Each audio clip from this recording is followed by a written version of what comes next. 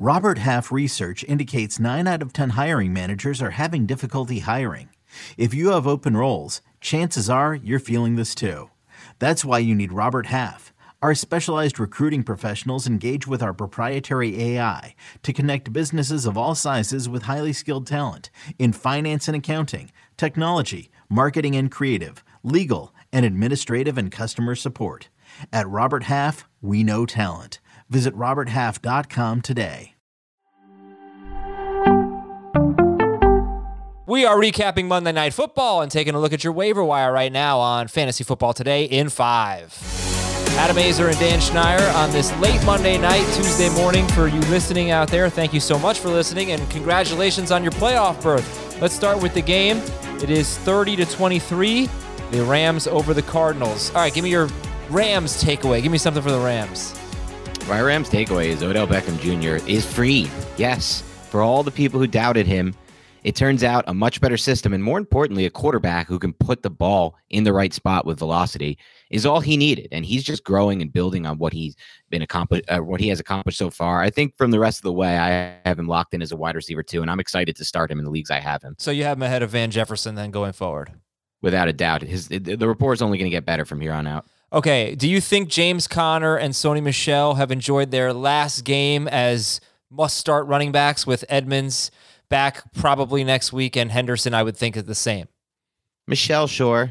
But no, James Conner, hell no. That team's always in the red zone, and he is the physical threat in the red zone. They like his physicality. He now just matched tonight Jonathan Taylor for touchdown. So, no, he's still an RB1, especially in this season. Oh, man. Okay, Stafford, 3 straight games of 20. You disagree with that? I don't know about RB1 because it depends how they use him in the Name passing 11 game. Running backs you'd rather start over him. I can't. Right I can't. Nah, it's Fantasy Football Today at 5, buddy. We got a timer here. No, look, it depends on the passing game. Heath Cummings has brought this up a lot, that Connor's been a lot more efficient than Chase Edmonds in the passing game, and he's been an absolute stud there the last couple of games. A one-handed catch each of the last 2 weeks, and he made his money tonight in the passing game. So I'm interested to see how that works out, but I think he's going to carry the work in the running game, even though he hasn't been that good there. All right, anyway, let's go to the waiver wire here. So we look at each position. Quarterback is pretty loaded this week. I'm going to say that Tua Tagovailoa is my top guy going up against the Jets. Almost every quarterback has at least a decent game against the Jets. 10 straight have scored 19 or more points. You have anybody else you like? There's Roethlisberger, there's Garoppolo, Taysom Hill in shallower leagues. I'm not counting him, but anybody else you like at quarterback? If Lamar Jackson doesn't play, I do like Tyler Huntley as a streamer. I know it's a little risky, but I do see a solid floor there with the rushing ceiling. I think he'll get to at least 60, 70 yards if he does start that game. So he's just somebody I'd keep an eye on.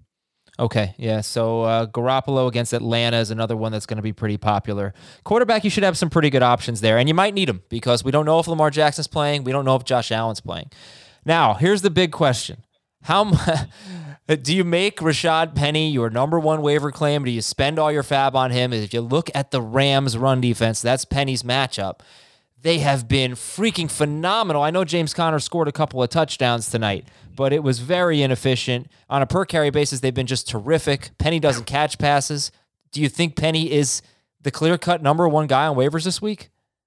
I think he's the clear-cut number one running back. I mean, agreed that the matchup isn't great, but this is a Seahawks team that wants to stay committed to the run. You even had Pete Carroll come out last week and try to show stats as to when he rushes the ball a certain amount of times, they win a certain amount of games. They're going to stick with that run game. And if you can get past this game, it's a little easier against a Bears team where the Seahawks could have a big lead, and then the Lions if you can make it to the fantasy championship. So I like the future schedule. I think he's still the top priority this week. All right, shallower leagues, you could look at Devin Singletary, Deontay Foreman, and Michael Carter. Carter coming off the IR list, just IR this week most likely, and playing against the Dolphins. And then you got the Dolphins situation, which we'll have to monitor throughout the week. 3 of their running backs on the reserve COVID list. We'll see if they can make it back. If not, it could be Malcolm Brown this week.